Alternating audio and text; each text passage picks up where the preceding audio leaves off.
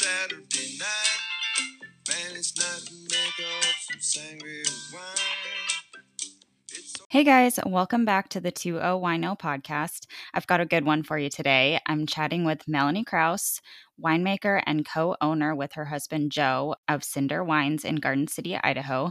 Now, if you've had any of Cinder wines, you know just how amazing Melanie is at making wine. And if you've been a listener of the show from the beginning, you know I've talked about Cinder wines before, but being a fan of their wine, I knew I had to get Melanie on here to tell her story and find out how she got into winemaking in the first place. After listening to this show, you'll be wanting to make sure you get some Cinder wines ASAP.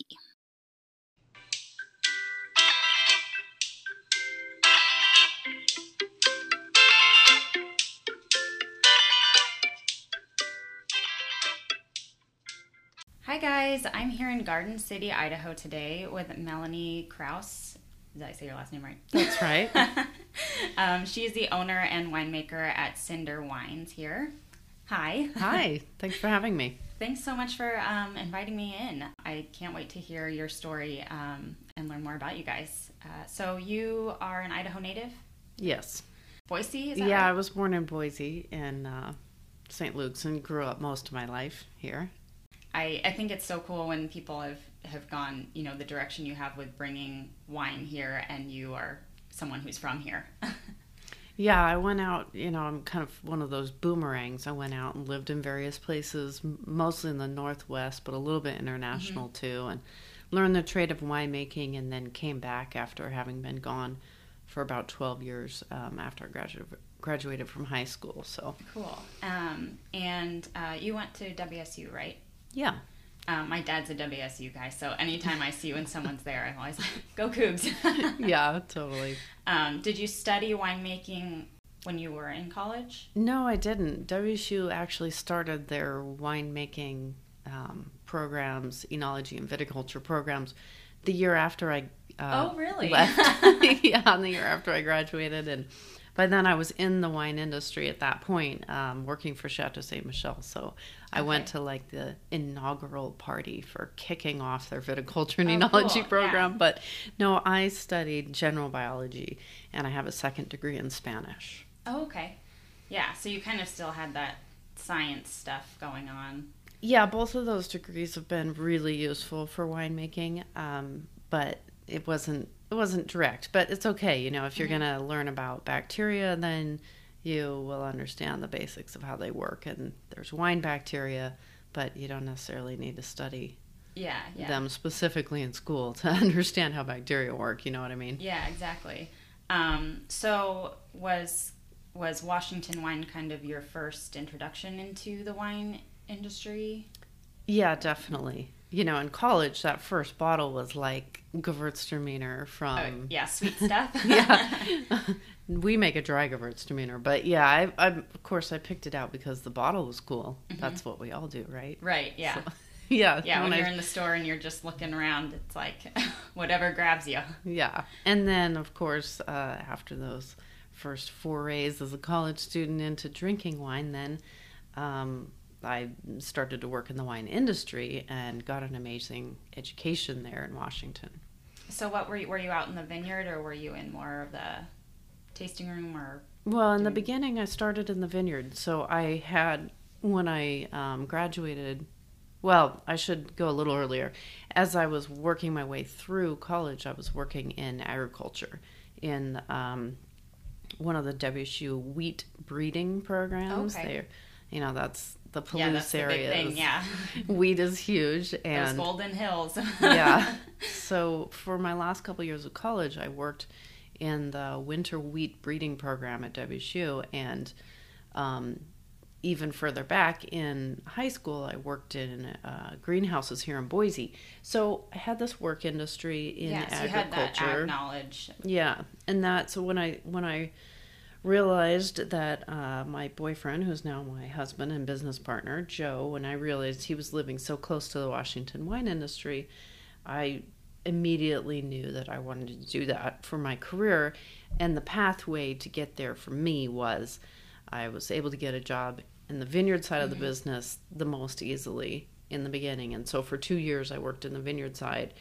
And then I transitioned over into the winery side at Chateau Ste. Michelle. So, Cool. yeah, it was a good education because that vineyard part was so fundamentally important for what I do here, which is I contract with growers to grow my fruit. We don't own vineyards.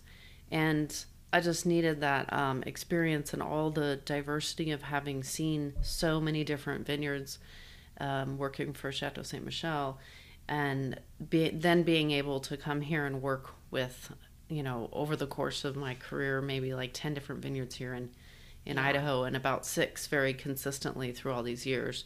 And it's given me that foundation to be able to talk to the growers and relate to them and stuff. Yeah, and especially I'm sure as your career kind of evolved, you really started like right from the beginning, like in the dirt with the vines. Like that's where it all starts. Yeah. So I'm sure that really helped you, gaining that knowledge, and then like you said, bringing it back here, and now you're getting like the end of finished product. Yeah, the product, and then creating something amazing out of it. Literally and metaphorically, I started from the ground up. So what made you, from going from the vineyard side, what made you want to start getting into the winemaking part? Well, I love being in the vineyards, but the winemaking part, well, I don't know. Do you want the honest answer? My growers don't like this, but it didn't take very long to realize that there was more money and more, I don't know, glamour, power, all sorts of things being on the winery side, which, doesn't necessarily say good things for how we value agriculture, but no, it's true. I mean, it's true across the board for all ag. I mean, it's all the stuff that nobody sees when you're like covered in dirt and everything. It's like, so I moved over into the winery to try that out, and it was a good fit. And when we started our own company, we just focused on the winery part, and I leave all that hard farming to my growers who do a much better job than I probably would. So, but I'm sure having those relationships and knowing that working with growers that you trust is huge for what you're doing. Oh, definitely. And I have a lot of fun working with my growers. Like we chat, we go out and visit our vineyards every couple weeks all the way through the growing season. And so one of the things that surprised me a little bit about this job is I didn't realize like how fun and rewarding the relationships with my growers would be, because we're out there BSing about grapes and weather and stuff. But, I don't know why. That's one of my favorite days of the week is the day that I go out and visit my vineyards. Yeah. Their vineyards, my blocks, my contracts. How many vineyards did you say you work with? We work with about 6. Okay, and are you doing all Idaho fruit at this point? It's all local Snake River Valley fruit, which is mostly Idaho. One big vineyard, major producer for us over in Adrian, Oregon, which is Snake River Valley fruit, but it's a stone's throw across the border. It is. And so what made you want to create your own brand in your own winery instead of just making wine maybe for someone else? Like what brought you to building your own company? Well, we wanted to move back to Boise and have careers in wine. So how to achieve those two things together.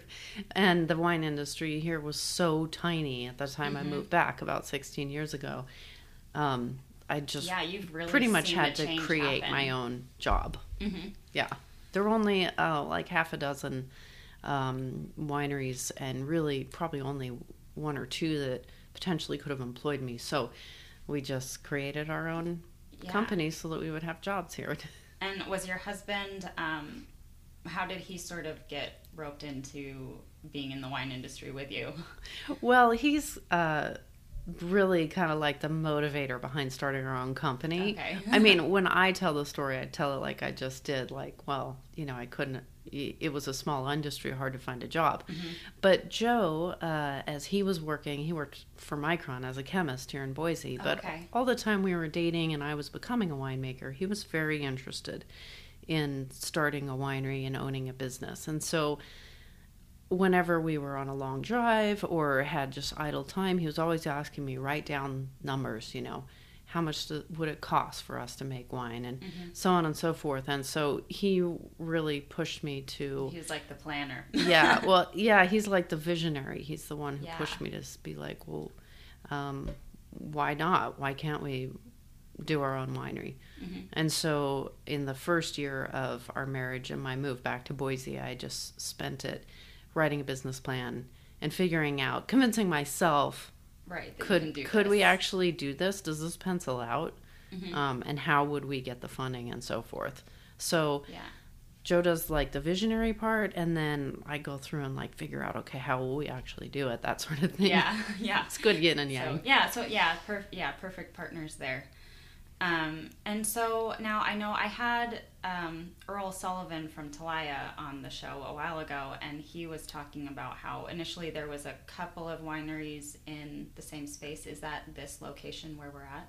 Yeah, the Cinder Winery in downtown Garden City is, we have a huge warehouse here, and as we've grown our company, we've had a couple tenants, subleasers come in, make wine in our space to help us pay the rent and so forth. So yeah, Talaya and Coiled were here for 3 years, and that was really helpful for both our brand and their brand in having us get started, because we could all use the same set of equipment and share the rent on this giant warehouse until our wineries grew to a large enough size to be able to go out on our own.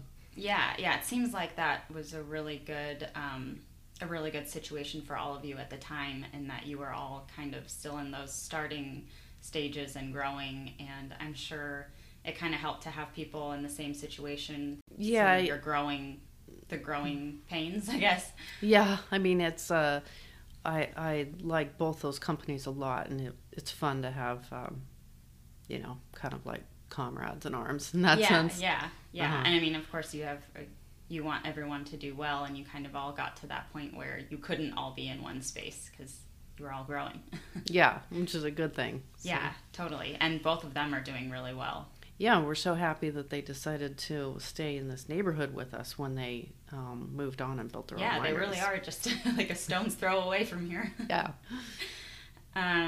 So I know I read the name Cinder stems from the kind of the volcanic soil, but what made you go with that name for your wine company? Well, like you were saying, the volcanic cinders that are underneath several of the vineyards in the AVA are the inspiration. Like Sawtooth Vineyard, for example, where we source a lot of our fruit, is planted directly into an extinct volcano. Oh, really? Yeah, and so you only have to, I mean, really you can see the cinder on the surface, but if you go down a foot or two, through the topsoil that's kind of wind accumulated fine topsoil mixed with cinder, you get into from there until it's magma or whatever, it's cinder, huge depths, and it's a good thing. It's like a good substrate for the soil for grape growing. Yeah. And we wanted a name that was kind of easy to pronounce, easy to remember, stuff like that. Yeah, I think that's so true. Like a lot of, names that you see, and people, if they can't pronounce it, sometimes they just stay away from it. Yeah. It seems like unapproachable or intimidating. We have plenty of that going on with the wine varieties and all those French names. So. Yeah, so at least they can pronounce the name of the company. Yeah. And also your labels all are so beautiful. But how did you sort of come up with how you wanted your bottles to look like? Oh, thanks. So the labels are our main series that people see, which is a screen print. So it's printed right on the bottle, painted right on the bottle. Those are photographs of the vineyard soils. Oh, wow. That's so cool. Highly magnified soil textures. And so when you zoom in that close, they just look really abstract. Yeah. But yeah, our graphic designer went around and took a bunch of photos of different vineyards that we buy from. That's so neat. Yeah, they're beautiful. And I a while ago, I think it was last summer, I came and I bought. My husband really likes ice wine. He's the sweets guy, and that bottle was so pretty. I there's certain bottles that I keep if I like love them, and that's one of them that I'm like, this is too pretty. At some point I'm gonna cut the top off and make a little vase out of it or something. But. Oh, thanks. Yeah, and that bottle that you're referring to with the paper label, that is a graphic designer's kind of vision of the formation of the Snake River Valley. Okay. It's not literal photos, but I described to her the way that we had Ancient Lake, Idaho, covering the whole Snake River Valley AVA from almost Twin Falls to almost Baker City, Oregon, was a giant lake. Wow. And then while that lake existed, there were volcanoes erupting underneath it. And so that's how the Sawtooth Vineyard was formed. Right. It erupted underwater. And that imagery to me of volcanoes erupting underwater is so powerful. And so as I described that to my graphic designer, she came up with the inspiration for all those bottles of ours that have the paper label with all the texture and stuff on it. Yeah, they're so fun. They're so pretty. And then, so other than like Sawtooth, what are some of the other vineyards that you source from? Well, we get a lot of grapes from Sawtooth and a bunch from Emerald Slope in Oregon, Adrian, Oregon. Yeah. And then Williamson. Yeah, which is huge. That's a huge like historical fruit growing family in the right there on the Sunny Slope. Yeah, absolutely. And then a pretty new vineyard, Lene Ridge Vineyard, which is just kind of up the hillside from the Williamson Vineyard. Let's see, and there's new vineyards that are just starting to produce. There's one out in Melba called Rockspur Vineyard. That's a really exciting site. She's doing some really good stuff. Yeah. And this coming year, we may get our first fruit off of a new vineyard that's all the way out in Emmett. Okay. And I can't forget to mention our Riesling and Gewürztraminer come from a vineyard that's between Fruitland and Payette, so it's quite a bit north of where all the other vineyards are, and produces some really nice white wines. Yeah. I think I've tasted a few. And actually, just going off of that, I was always more of a red wine drinker, but your Gewürztraminer like brought me to the white side. Oh, that's good. It's so excellent, and I share it with everybody. Thanks. Yeah, and that's a dry Gewürztraminer, but a lot of people say that about our Viognier. It's red wine drinkers will taste our Viognier and be like, "Oh my gosh, maybe I like white wine after all." Yeah, being a winemaker and a female winemaker, there's not. It's typically, historically kind of a male trade, I guess. But as I've kind of been diving into Idaho wine, I've noticed there's a lot of female winemakers here, and I just think that's so cool. Not that that's a reason why you became one, but how does that make you feel to be like kind of almost a pioneer? Well, I mean, in my own career, I've had like great mentors, male and female, and Chateau Ste. Michelle had lots of women winemakers. Even though my direct mentors have all been male, and wonderful. So now that I've been in Idaho for 16 years and surrounded by all these gals that are making awesome wine, it feels completely normal. Yeah, totally. But I read the magazines. I realize that we have an exceptionally high percentage of female winemakers compared to a lot of the other major regions, especially. But I think that some of the other gals would probably agree with me that we, several of us wound up here because we wanted to prioritize our, the livability of the place that we made wine in and raising our families. And so a lot of us, it was our hometown we came back to and wanted to be winemakers, but needed to build the industry up in the town of our choice. Right. Boise's a very nice place to live and raise a family. So, I don't know. That was my own personal motivation, and I think a couple of my friend winemakers would also agree with that kind of trend line. And then, I mean, it's just so cool how things have sort of evolved to where the wine industry is now in this area, that it has grown so much, and you've been such a like a part of the building group that is making it what it is now. Yeah, kind of the second generation. I mean, the pioneers were the, mostly farmers, but the guys back in like the 70s and stuff that started planting, and I'm super thankful for them for having gone way out on a limb and tried that. There are some older vineyards here that you would never have known were planted, way before anybody thought about wine being here. Yeah, our growth spurt is fairly recent, but the beginnings of the Idaho wine industry were back in the 70s, and so like the Williamson family, Roger Williamson planted a long time ago, and great that he did, because then when I came along there were a few grapes that I could source to start totally. my business with, and now my portfolio looks really different from how it did 15, 16 years ago when we started out.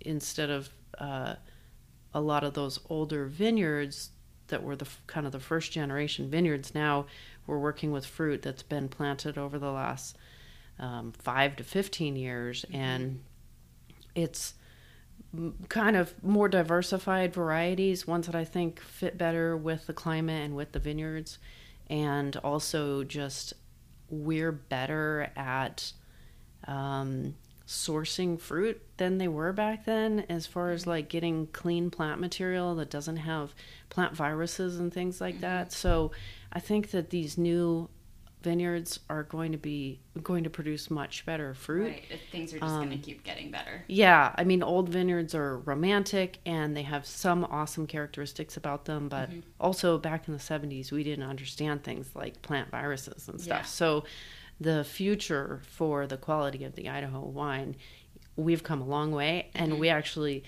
it's going to keep getting a lot better. So that's really exciting for me, because every year I feel like, ooh, these grapes I'm working with are getting better. Yeah. That's awesome. So what were some of the first varietals that you were working with when you started Cinder? Well, I started off with Viognier and Syrah as my top two picks, and that was because I spent several years, I got a position as a judge for the Idaho wine competition. Oh, cool. Yeah, so I was still a winemaker in Washington, but I was spying on my hometown to see what was up and what grew well here. And through that experience, I knew for certain that I wanted to produce Viognier for sure, because it seemed so exceptionally good here. And so Viognier and Syrah are still probably my two favorite grapes that I make in Idaho. But Tempranillo is another one that's really exciting. And then we have a whole portfolio of good wines, different varieties, which kind of shows the diversity of like how much we can raise here in different microclimates and stuff like that. So yeah, I think that's really fun, and I like coming to taste your wines and getting to taste a variety of things too. It's always fun as a drinker or taster to come somewhere and get like a full experience. Yeah, thank you. So I've heard this question asked to several winemakers, and I've asked it here on the show before, but do you consider winemaking an art or a craft? And you ask this to 10 different people and it's 10 different answers, and there's nothing right or wrong. It's just, I think it's kind of interesting to ask a winemaker what their opinion is on that. Yeah, I mean, my understanding of a craft is kind of like consumable art, where you're producing something that's a fine product, but it's something that's going to be consumed. Right. Used, it's not a painting on the wall. And so in that sense, I think of it as a craft, but it's a craft that if you're creative, I mean, you can make wine with pretty much just chemistry, but if you're creative and especially creative in the sense that like chefs are creative, then you can do much more amazing things than if you're just thinking about the chemistry behind the process. Yeah. Because one of the things that I think is the most important skill for a winemaker is being able to take the material you have, which is not always perfect because Mother Nature's, right. And she's always up to tricks. Every year varies. Yeah. And figuring out how to optimize it. And sometimes you get grapes that don't get ripe, or, have something strange going on in the vineyard that's going to make them not what you were expecting. So then how do you take that and make an enjoyable product out of it? And that, I think, requires a sense of creativity. Right. Yeah. And I love that answer. And I think that's kind of the artistic part of winemaking, is that every winemaker can approach a problem and you might do something a little bit different. And that's why, when you drink wine, there's a difference between who it's made by. Yeah, definitely. So I really like that answer. And now I'm going to ask you what's your favorite wine that you like to drink yourself? What do you like to consume? And it doesn't have to be your own. Well, I always like to start my evening off, like when I'm cooking dinner and stuff, with a really crisp white wine. So maybe it's my Viognier, or maybe, it's like a Verdejo or something from Europe. Or, something really fresh. Yeah. And then we eat dinner. I personally don't worry too much about pairing my food and my wine, not at home. Yeah. And then after dinner, I will drink a big red wine, which my favorite is Syrah. That's my glass of dessert. Yeah. One glass of Syrah after dinner. But I vary that. I mean, I have all sorts of different wines that I love for different reasons. Yeah. I always kind of go through phases. And of course, our weather here, we have a whole kind of more than 4 seasons. It changes all the time. But I'm, like my white wines in the summer, and go pretty in the red direction in the wintertime. Yeah, totally. I have very seasonal shifts to my consumption patterns. Totally. So I recently read that your wine club is at full capacity, which is something like crazy, but really cool for you guys to be in that space that you're making that decision, that you're like, okay, hold on. So congratulations on Thank that. you. But, it's exciting. Yeah, and it gives you kind of an interesting sort of challenge to, okay, now what do we do with club? We have a wait list, and of course a certain number of spots always open up every year. So not to discourage anyone. Right. Still come in and sign up, but sometimes it's like, okay, there's a slot open, or sometimes it might be a few months. But it's a good new phase, different phase for us to figure out from 15 years of continuous growth. Now we're like, ooh, okay, so if we steady off, now what? What can we improve to make this? Instead of just growing, let's think about really improving the experience of our customers and stuff. Yeah. And I was thinking too, with that kind of, obviously it's a good problem, but are you wanting to grow production-wise or add? Yeah, I mean, it's, well, as a winemaker, you always want to make more stuff. Yeah. It's really hard to be like, oh, there's a contract I could get, but if I have to cut something else out to do it. Yeah. So there's always that struggle between sure, I'll take it all. That's what I like to do, is make wine, so why not make more of it? But on the other hand, our building here in Garden City is close to capacity, so that has to be considered. Right. Yeah. So as I'm getting close to wrapping up, I usually end the show with just a fun, not wine related question. Yeah. And so for you, would you rather be able to control time or know what people are thinking? Well, probably control time. Yeah. I could sure use a few extra hours every day. Well, especially, I mean, you're a mother as well. I feel like if I could just pause my kids for a little bit. Wouldn't that be helpful? Yes. And I don't think I would want to know what people are thinking most of the time. Yeah, same. But Melanie, will you go ahead and tell the listeners where they can find more information about you guys if they want to come and visit, and what your tasting room hours are now? Yeah, sure. So we'd love to have you down at our tasting room in Garden City, which is just 5 minutes from the center of Boise. And we are currently open Thursday through Sunday, noon to 7-ish. So we'd love you to visit our website, and we ship to almost every state in the union, so we can do a lot of we'd love to have you come and order online, or we have customer service people on the phone 7 days a week too. So give us a call. Yeah, definitely get some of Melanie's wine. It's amazing. Thanks so much for letting me come and chat with you and giving me some of your time. Yeah, thank you so much for being interested in Cinder Wines. I really appreciate it. Thank you so much for listening to this podcast. Remember to rate, review, and subscribe to help this podcast grow. You can follow me on Instagram at the 20 Wino Podcast and on Facebook as the 20 Wino. Until next time, keep on drinking the good wine. Cheers.